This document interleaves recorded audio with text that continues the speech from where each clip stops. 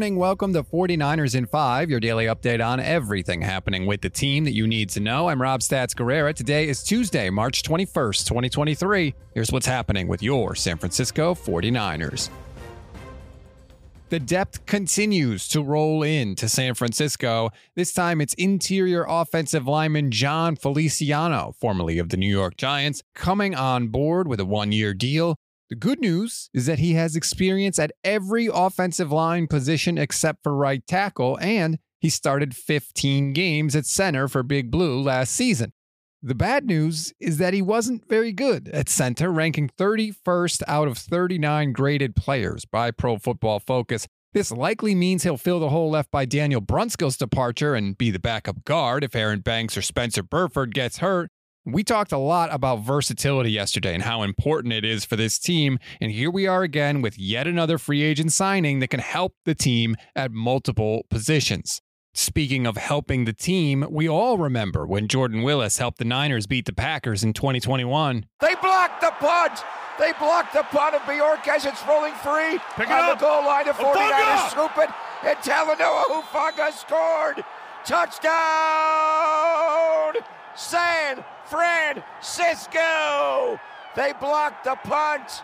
Jordan Willis is the guy Willis that got blocked it. Hufanga picked it up and a scoop and a score, and the 49ers are an extra point away from tying the game. Oh, my goodness. Thanks to KMBR for the call. That play will go down as one of the best in 49ers playoff history for sure. Unfortunately, Jordan Willis won't get the chance to add to his Niners legacy after signing a contract to join Jimmy Garoppolo in Las Vegas with the Raiders. Willis was an absolute steal for San Francisco after being acquired for a 6th-round draft pick in 2020. His departure means the 49ers have now lost 5 defensive linemen to other teams so far in free agency. Samson Ebukam went to Indianapolis, Charles Omenihu went to Kansas City, Hassan Ridgeway went to Houston, and Maurice Hurst went to Cleveland.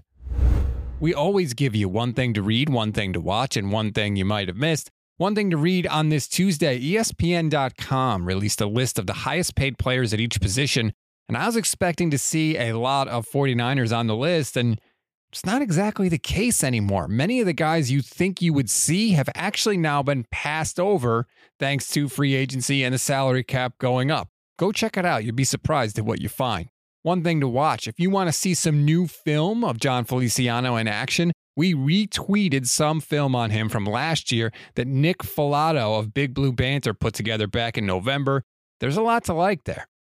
One thing you may have missed, Roger Goodell is apparently not going anywhere for a while. The longtime NFL commissioner is reportedly set to sign a multi-year extension at the league's owners' meetings next week in Phoenix. It's going to be the 4th extension for Goodell, who got the job after Paul Tagliabue stepped down in 2006.